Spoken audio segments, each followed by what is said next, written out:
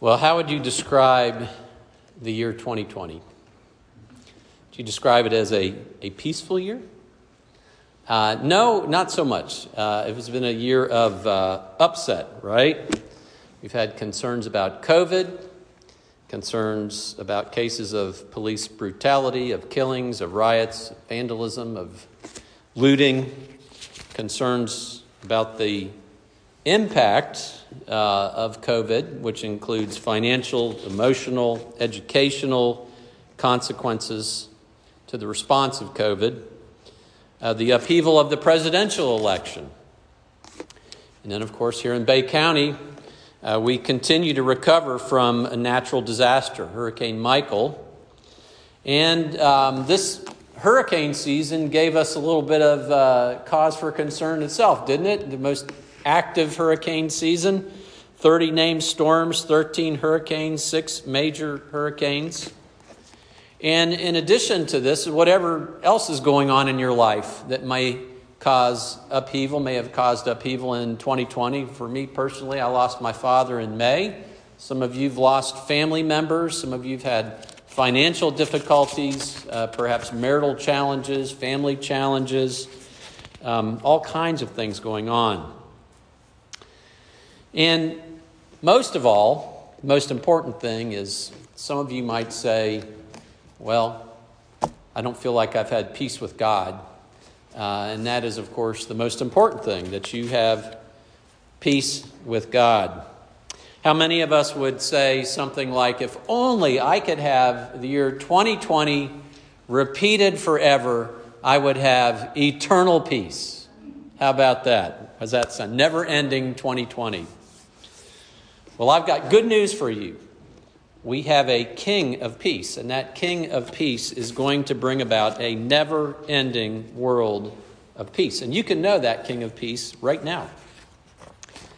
Our text today is Luke chapter 1, verse 32 and 33, and Isaiah chapter 9, verses 6 and 7.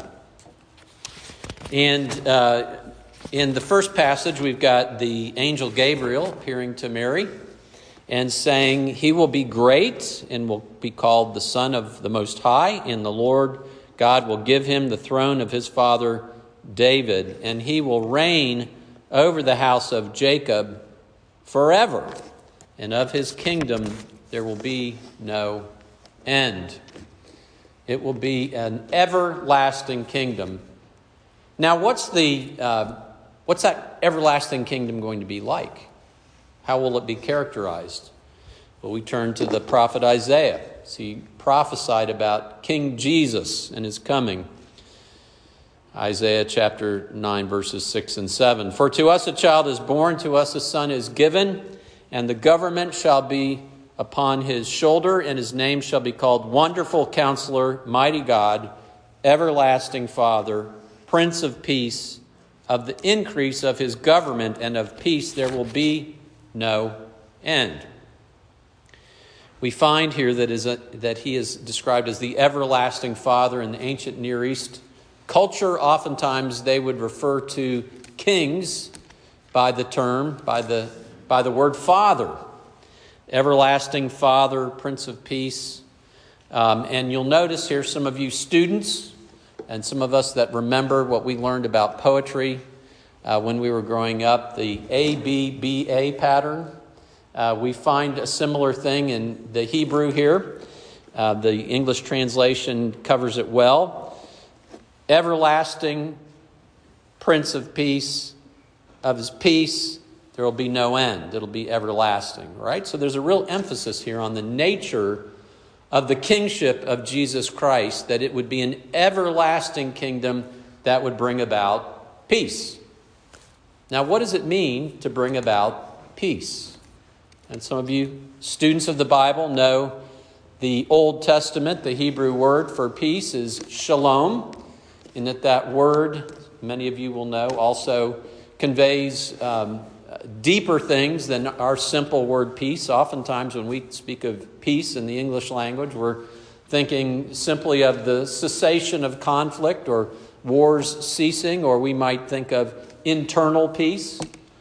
but there are many other deeper meanings in the Hebrew. And so, for instance, the lexicon, Hebrew lexicon, Brown, Driver, and Briggs gives 6 different meanings for shalom. And here they are. The first is completeness. The second is safety, soundness in body. The third is welfare, health, prosperity. The fourth is peace, quiet, tranquility, contentment. The fifth is peace from war. The sixth is peace related to friendship, and that can be either in human relations or it can be peace with God in our covenantal relationship that we have with God. Now, to be sure, every time we see the word peace in the Old Testament, we're not to think necessarily that every context has all 6 of these, but all 6 of these are found within the Old Testament. And sometimes we do see that full-orbed shalom mentioned in the Bible. One example of that is Leviticus chapter 26, verses 3 through 12. This is the Israelites have been rescued, ransomed from their slavery in Egypt, and God brings them into the desert and gives them the law and says, "You are my people, and as my people, I'm delivering this law to you." And so he says this, "If you walk in my statutes and observe my commandments and do them, then I will give you your rains in their season, and the land shall yield its increase, and the trees of the field shall yield their fruit. Your threshing shall last to the time of the grape harvest, and the grape harvest shall last to the time for sowing. And you shall eat your bread to the full, and dwell in your land securely. And I will give you peace, shalom, in the land, and you shall lie down, and none shall make you afraid. And I will remove harmful beasts from the land, and the sword shall not go through your land. You shall chase your enemies, and they shall fall before you by the sword. 5 of you shall chase 100, and 100 of you shall chase 10,000, and your enemies shall fall before you by the sword. I will turn to you and make you fruitful and multiply you and confirm my covenant with you. You shall eat old store long kept, and you shall clear out the old to make way for the new. I will make my dwelling among you, and my soul shall not abhor you. And I will walk among you, and I will be your God, and you shall be my people." Shalom, peace that God will bring about. What is eternal peace? We find eternal peace referred to near the end of the Bible, the book of Revelation. Jesus Christ, the King of Peace, will bring about this everlasting peace. Revelation 21, 1 through 5. "Then I saw a new heaven and a new earth, for the first heaven and the first earth had passed away, and there was no more sea. And I saw the holy city, the new Jerusalem, coming down out of heaven from God, prepared as a bride, adorned for her husband. And I heard a loud voice from the throne say, 'Behold, the dwelling place of God is with man. He will dwell with them, and they shall be his people, and God himself will be with them as their God. He will wipe away every tear from their eyes, and death shall be no more. Neither shall there be mourning, nor crying, nor pain any more, for the former things have passed away.' And he who is seated on the throne said, 'Behold, I am making all things new.'" Not just a new year, but a new eternity.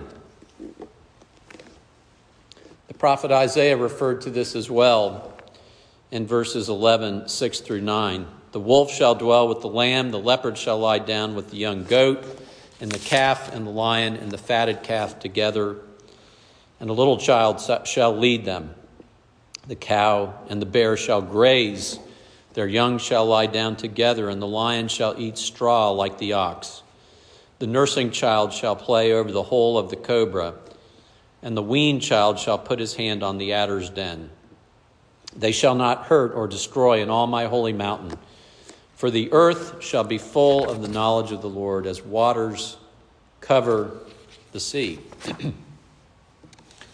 So what's your hope of experiencing that eternal peace? Well, do we achieve this eternal peace by focusing on ourselves? You know, the Eagles sang about a peaceful, easy feeling. And Boston, the group, said, people are living in competition. All I want is to get my peace of mind, is to have my peace of mind. Well, there's value in examining ourselves. There's value in self-help. Self-help books can teach us things about ourselves. But that's not how we experience eternal peace with God. Instead, it's, by focusing on reconciliation with someone else. Jesus said this in John 14:27, "Peace I leave with you. My peace I give you, not as the world gives do I give you. Do not let your heart be troubled, nor let it be fearful." So the path forward of knowing eternal peace is knowing the King of Peace, Jesus Christ. He has come to give you peace. Romans 5:10 says, "For if while we were enemies, we were reconciled to God by the death of his Son, much more now that we are reconciled, shall we be saved by his life."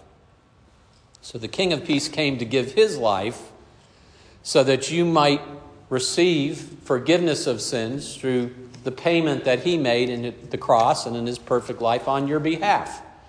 That you might be what? That you might be reconciled to God, because we were enemies of God. Jesus Christ came for that purpose, to bring about peace with God. And in order to do that, there needs to be reconciliation. In order for there to be any reconciliation with anybody, whether it's God or anybody else, there needs to be forgiveness. The Rwandan genocide started in 1994. It was a government-run program by the Hutu ethnic majority, and it was aimed at wiping out every member of the Tutsi minority, and it resulted in the death of 800,000 Tutsis. And before they were able to overthrow through a rebel group, and then 100,000 Hutus were also killed. 14 years after this, CNN came to investigate what was going on in Rwanda and how things had changed, if any, since the genocide. And I'll just call her Mrs. M. I'm not going to try to pronounce her name. Mrs. M, Mrs. M's husband and 5 of her children were killed in an attack by the Hutus. Among those that killed her family were her neighbors that she knew. And one of those neighbors was, I'll call him Mr. B. And 14 years after the fact, Mr. B and Mrs. M were reconciled. So much so that Mr. B would come at times to eat with Mrs. M, and Mr. B's wife was one of her good friends. So here's how the CNN article describes what happened. Mr. B spent 7 years in jail. The government decided that the master planners and the worst perpetrators would face formal justice, but lower-level killers would be allowed to publicly confess and apologize to their families, to the families of their victims, and speak at special courts set up for such a purpose, where elders would hear grievances and decide on punishments. Mr. B said, "In this special court, I told them how we killed our fellow men, and I asked for forgiveness in front of the court, and the whole district was there." Mrs. M admits that it was difficult to forgive. She said she did not speak to Mr. B or his wife for 4 years after the killings. What put her on the road to healing, she said, was the special court process. "It has not just helped me, it has helped all Rwandans, because someone comes and accepts what he did, and he asks for forgiveness from the whole community, from all Rwandans," she said. And Mr. B did just that. He said, "You go in front of people like we're standing here, and I ask for forgiveness." Despite his confession and apology, Mrs. M said reconciliation would not have happened unless she had decided to open her heart and accept his pleas.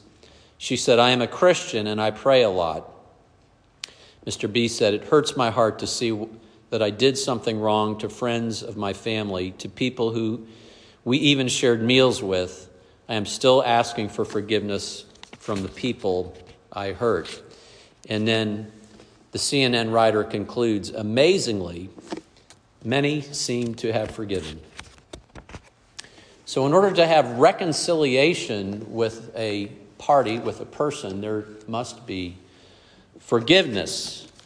But it's not simply forgiveness. I say that because you can forgive someone and yet there's not reconciliation in the relationship. I heard of another encounter, another person who was a college student at the time of the Rwandan genocides, and her family had family members that were killed, and the person that perpetrated those killings never apologized to this college student, and yet she said that she forgave the person who committed these crimes. Now, she's forgiven that person, and that's good, but there's not reconciliation between those parties. They're not sharing meals together. And some of you know the pain that others have caused you personally, and perhaps that you've caused others. And you're called to forgive. But that doesn't mean that necessarily there's reconciliation. But forgiveness is a huge and necessary step. You know, we can forgive and there can be detente, right? To use that old term, there can be a ceasing of hostility. It doesn't mean that there is a restoration of fellowship. To be reconciled to another individual, another person, there needs to be an admission of what was wrong, an admission of guilt, a request for forgiveness, and if possible, restitution made. And we have a problem with God naturally as we come into this world, as we live in this world. Isaiah 59 verses 1 and 2 says, "Surely the arm of the Lord is not too short to save, nor his ear too dull to hear. But your iniquities have separated you from your God. Your sins have hidden his face from you, so that he will not hear." So what is your response to be? It's to admit your sin, to admit your guilt, that you deserve not only punishment eternally, but to be alienated from God for eternity. And your sin is evidence of your hostility in your heart towards God. Now you might say, "Pastor, I don't feel like in my heart I have hostility to God. To be honest, I don't think about God a whole lot." As one college student put it to me when I was a campus minister at Florida State, "Hey, this is how I live and let live. God does his thing and I do my thing." But the Bible says that when we sin, when we violate God's law, it's a sign of something in our hearts, of hostility with God. So let me just read through the 10 Commandments, refresh our memories a little bit here. This is just kind of a summary of God's law, and ask yourself, in word, in thought, and in action, have I violated these things? "You shall have no other gods before me. You shall not make for yourself a carved image and worship them. You shall not take the name of the Lord your God in vain. Observe the Sabbath day to keep it holy. Honor your father and your mother. You shall not murder. You shall not commit adultery. You shall not steal. You shall not bear false witness against your neighbor. And you shall not covet your neighbor's wife. And you shall not desire your neighbor's house, his field, or his male servant, or his female servant, his ox or his donkey, or anything that is your neighbor's." And insofar as you've committed these sins, these offenses in thought and in word and in action, this is an evidence of hostility in your heart. Enter Romans chapter 5, verse 1. "Therefore, since we have been justified by faith, we have peace with God through our Lord Jesus Christ." And the Apostle Paul goes on to say, "For while we were still weak, at the right time Christ died for the ungodly. For one will scarcely die for a righteous person, though perhaps for a good person one would dare even to die. But God shows his love for us in that we were still sinners.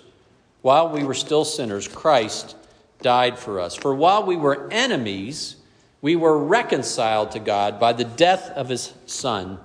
Much more now that we are reconciled, shall we be saved by his life." The King has come, and he has offered his life that you might be reconciled, that you might have peace with God, because he took the payment that you deserve to take. He, in the court of God, was the one that paid the penalty. And you receive forgiveness of sins. You receive his righteous record. God says that he died, the righteous for the unrighteous, to bring you to God. So what must we do? What must we do in the process of reconciliation? What we must do is simply confess our sins, admit our guilt, admit our hostility, turn from them, ask for forgiveness, and put our faith in what Jesus has accomplished in his life and his death. And the Bible says that's simply it. God has done everything that needs to be done. We simply need to own our problem, confess it, and trust in Jesus Christ, our King of Peace, to give us peace with God and ultimately eternal peace.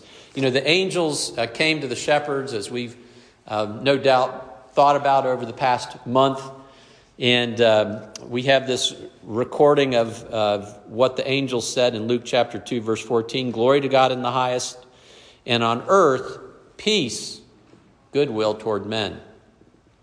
You know, the Bible calls the gospel at times the gospel of peace, the good news of peace.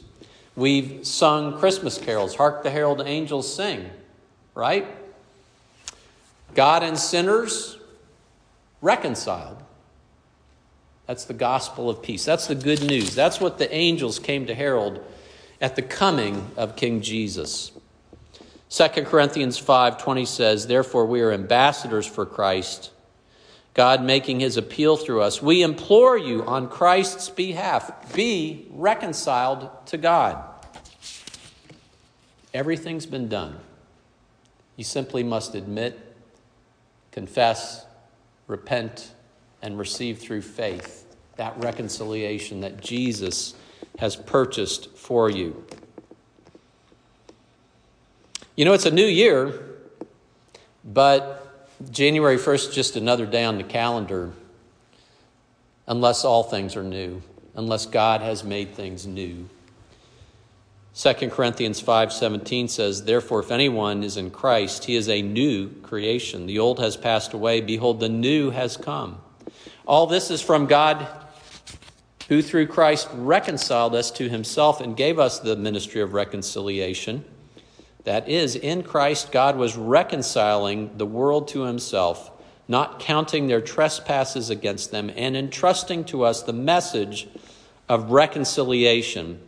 Therefore, we are ambassadors for Christ, God making his appeal through us. We implore you, on behalf of Christ, be reconciled to God. For our sake, he made him to be sin who knew no sin, so that in him we might become the righteousness of God. And as the great preacher George Whitefield said to a friend of his in a letter, "The righteousness of Jesus Christ alone, and not our doings or sufferings, can recommend us to the Father." So believe it. And for some of you, this might be the first time that you are reconciled to God, that you fully understand and admit your hostility toward God and confess your sins and put your faith in Jesus and receive the forgiveness of sins. And not only the forgiveness of sins, but reconciliation, that your relationship with God is at peace. And you'll experience that presence of God starting now and in fullness for all eternity. But maybe some of us have been reconciled to God through Jesus Christ. But we need to examine our lives today and ask, in what ways Is my life showing hostility toward God even still? What do I need to repent of and go to God and confess before him and understand the Bible says that if we confess our sins, he's faithful and just to forgive us our sins and to cleanse us from all unrighteousness. And with that, let's pray. Father, we're so thankful for the way that you have provided for us, even all that is necessary for us to be forgiven through the payment of Jesus Christ on the cross for the penalty of our sins. And we thank you that that we're loved by you even when we were enemies, that you've done all that. And I pray that you would encourage us in that reality, that this new year would be a new beginning for some that have never known what it means to be reconciled with you, that they might know that new creation in Jesus Christ, and that all of us who have been reconciled through faith in Christ would, that you would be working in our hearts, showing us where we are living still in hostility towards you, that we might confess that and trust in the reality that Jesus has accomplished all in forgiving our sins. We pray this in Jesus' name. Amen. And now let us continue to worship him by singing one verse of Come Behold the Wondrous Mystery. Let's stand and sing together.